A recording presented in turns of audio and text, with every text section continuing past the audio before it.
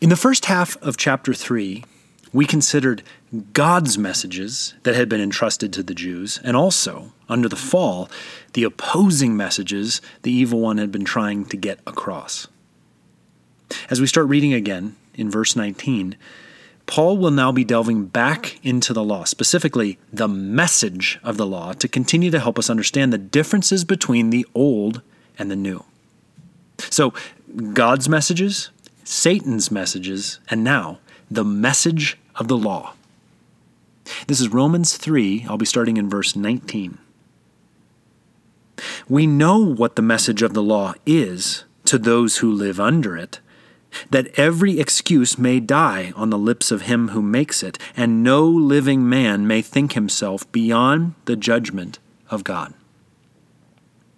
And with all due respect, Paul, I don't think we know what the message of the law is, especially for those who actually had to live under it. First century Roman Christians, whether they were Jew or Gentile, certainly had some idea. I don't think we have any idea today. At times, we felt the feelings of stumbling into religiosity, like making Christianity overly systematic. But we don't really understand the message, the feeling of living under the law. So, what was the message of the law for those under it? In the last chapter of Exodus, that would be Exodus 40, we see Moses and the Israelites setting up the much-described, long-prepared-for tabernacle on the first day of the first month of the second year since they escaped from Egypt. All the elements are in place. Everything is just right. Then comes verses 34 and 35. And the cloud covered the tent of meeting, and the glory of the Lord filled the tabernacle. Moses could not enter the tent of meeting because the cloud had settled on it, and the glory of the Lord filled the tabernacle. So that's the very hopeful and exciting ending of the narrative of Exodus. Then Leviticus begins. At its opening, and from the opening of that very same glory-infused tabernacle, we read the first sentence of this book of the law. Listen. The Lord called Moses and spoke to him from the tent of meeting. In essence, I'm in here, you come and stand there. And stand there for what? Moses might have wondered. Well, for the rules, regulations, ordinances, observances, and ceremonies that will allow some of his people to somewhat approach the glories of God. You see, the law gives us our best understanding of the almost limitless divide between the holiness of God and the brokenness of mankind simply because of how impossible its requirements were. 18 straight chapters of instruction, all the do's and don'ts needful for daily life, then culminate with this. This is in Leviticus 19:1. Speak to the entire assembly of Israel and say to them, be holy, because I, the Lord your God, am holy. Which are words God then repeats twice in chapter 20 and once in 21 before landing on, in my mind, the message Paul is talking about here. To me, the message of the law is Leviticus 26. For because God is holy, and they were likewise called to be holy, and because he was only really known to them in a spatial sense, meaning in the physical tented structure we call the tabernacle, and of course the cloud and fire, the message of the law, all about holiness and outward physical observances, almost necessarily ends with outward blessings and curses. The message of the law was, do this right and live, or do this wrong and die. And it was all absolutely external. Here's the ways to raise yourself above the flesh, some of you, so that you can learn to deal in my spirit.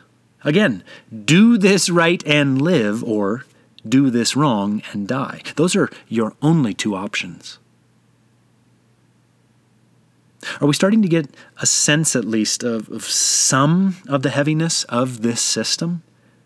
And also keep in mind, this was before all the later additions of tradition, safeguards, and rabbinical law that Jesus himself then later had to battle against. So, it makes absolutely perfect sense to me when Paul continues on in chapter 3, verse 20, with these slightly depressing words. Listen.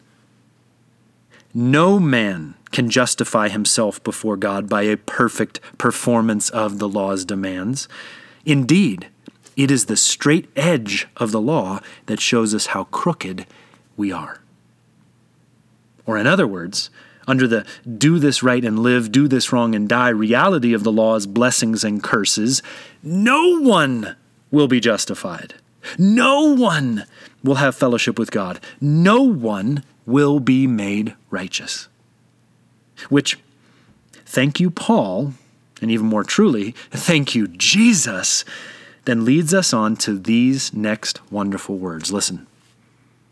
But now we are seeing the righteousness of God declared quite apart from the law, though amply testified to by both law and prophets.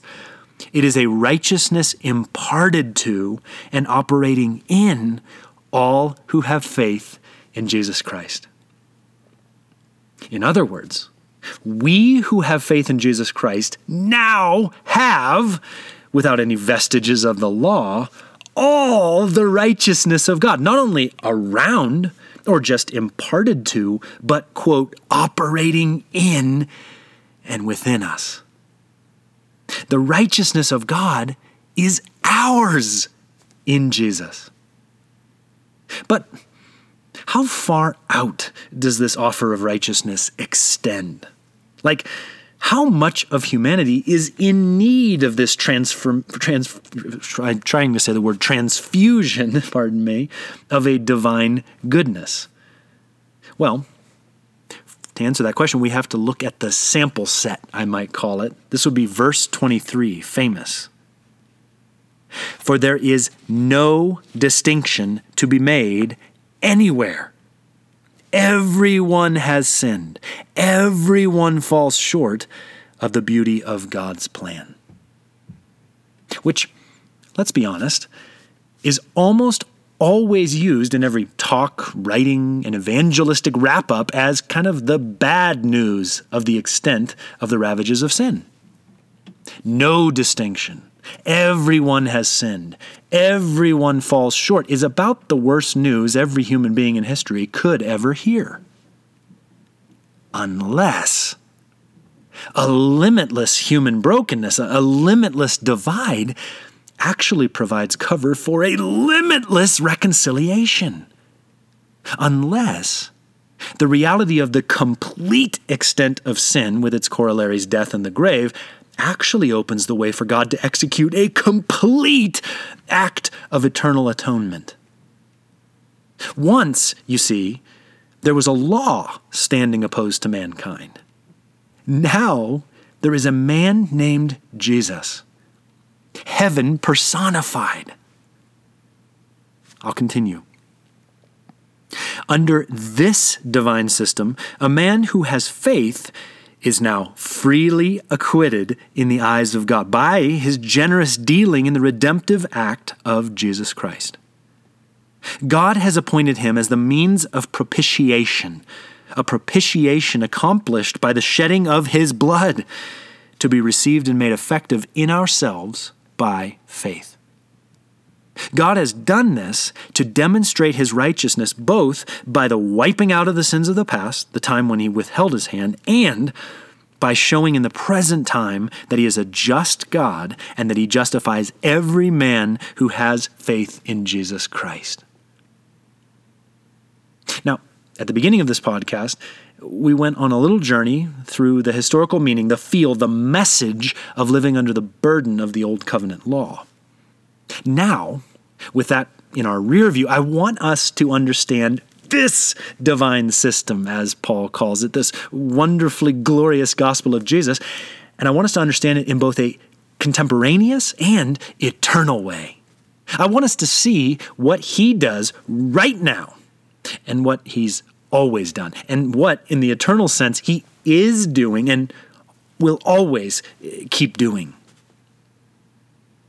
In those verses 24 through 26, Paul gives the Romans their first full hearing of Paul's, best explanation for grace, redemption, that old-fashioned word propitiation, which is, quote, an act of gaining or regaining the favor or goodwill of someone, unquote, the blood of the cross, the righteousness of God, and the perfect justice of God in dealing with those he justifies. I mean, what an almost overwhelming section.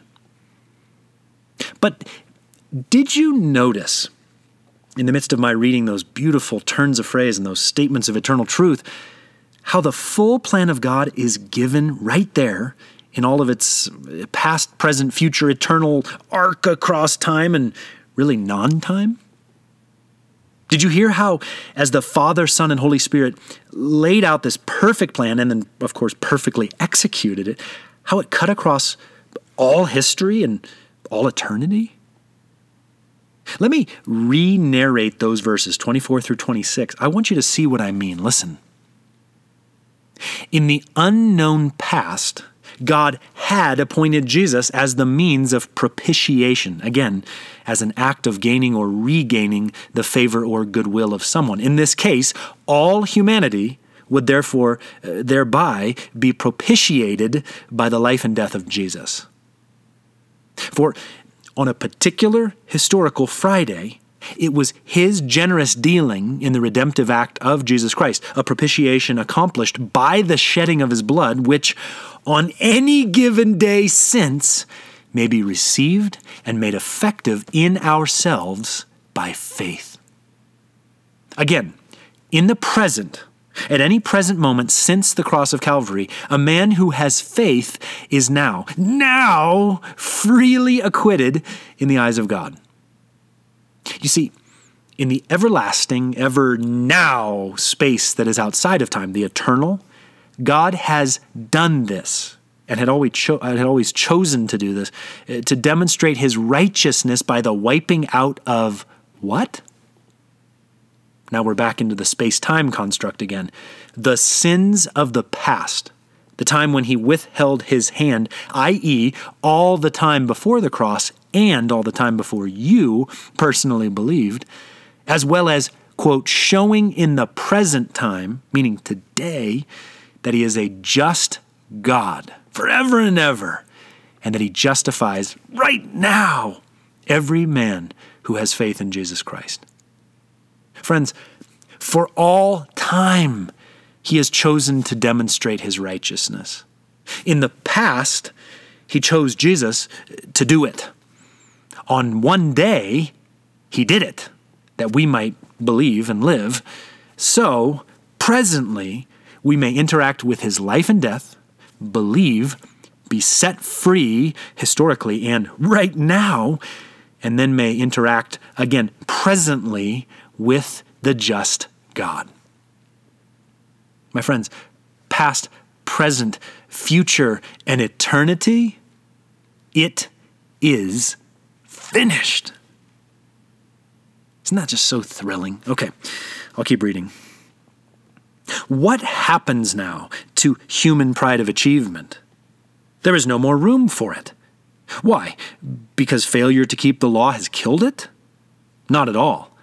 But because the whole matter is now on a different plane, believing instead of achieving. We see now that a man is justified before God by the fact of his faith in God's appointed Savior and not by what he has managed to achieve under the law. Which I would say brings us to the great compare-contrast of all compare-contrasts, looking at the natural result of the law versus the fruit that flows naturally from the way of Jesus. Consider, under the Old Covenant, the catch-all command were those words from Leviticus 19. Remember those? Be holy, because I, the Lord your God, am holy. Then, in success or failure, the Israelites were either rewarded or punished with blessings or curses based on their holy response to God's holiness. The weight of life and death hung on them.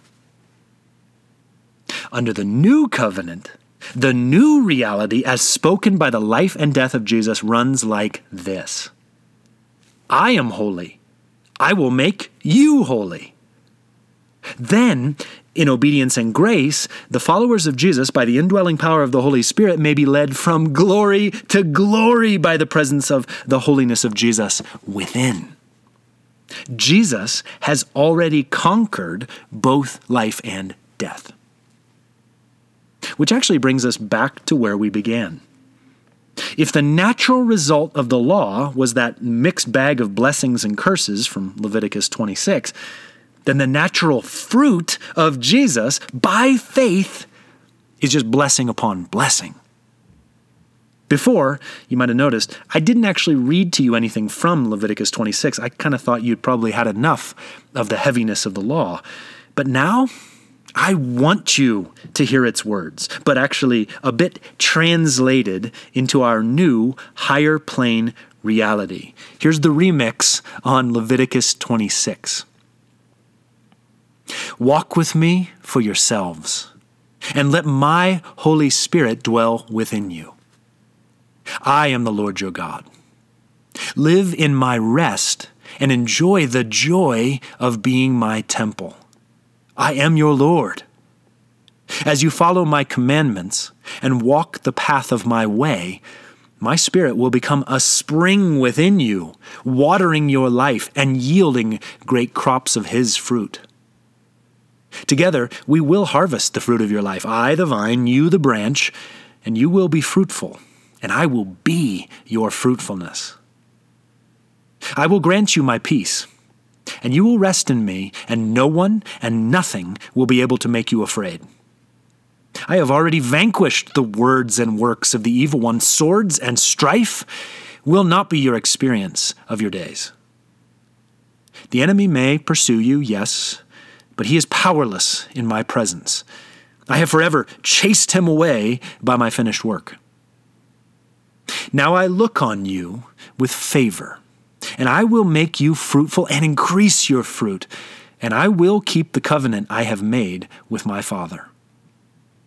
You will still be eating last year's harvest when you will have to move it out to make room for the new.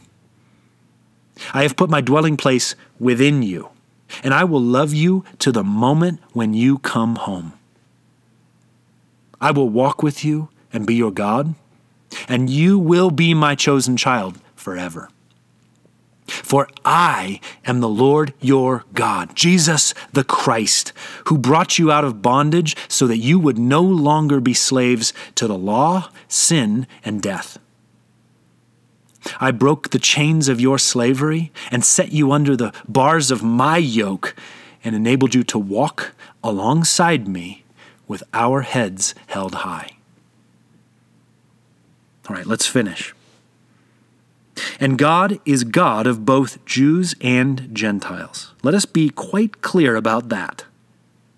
The same God is ready to justify the circumcised by faith and the uncircumcised by faith also.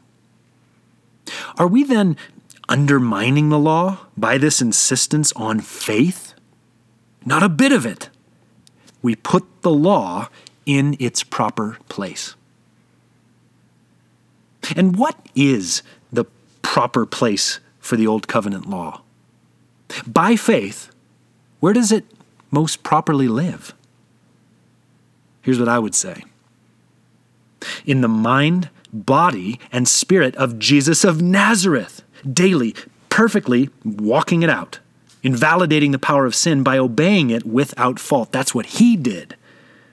It's in the offered up life of Jesus on the cross, shedding his blood to forever free us from the curse of sin, which was, by the way, tangled up in the curses of the law.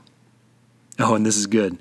It's also behind the risen Jesus. It's left like his burial garments in the abandoned tomb, finished in favor of the new covenant he now offered us.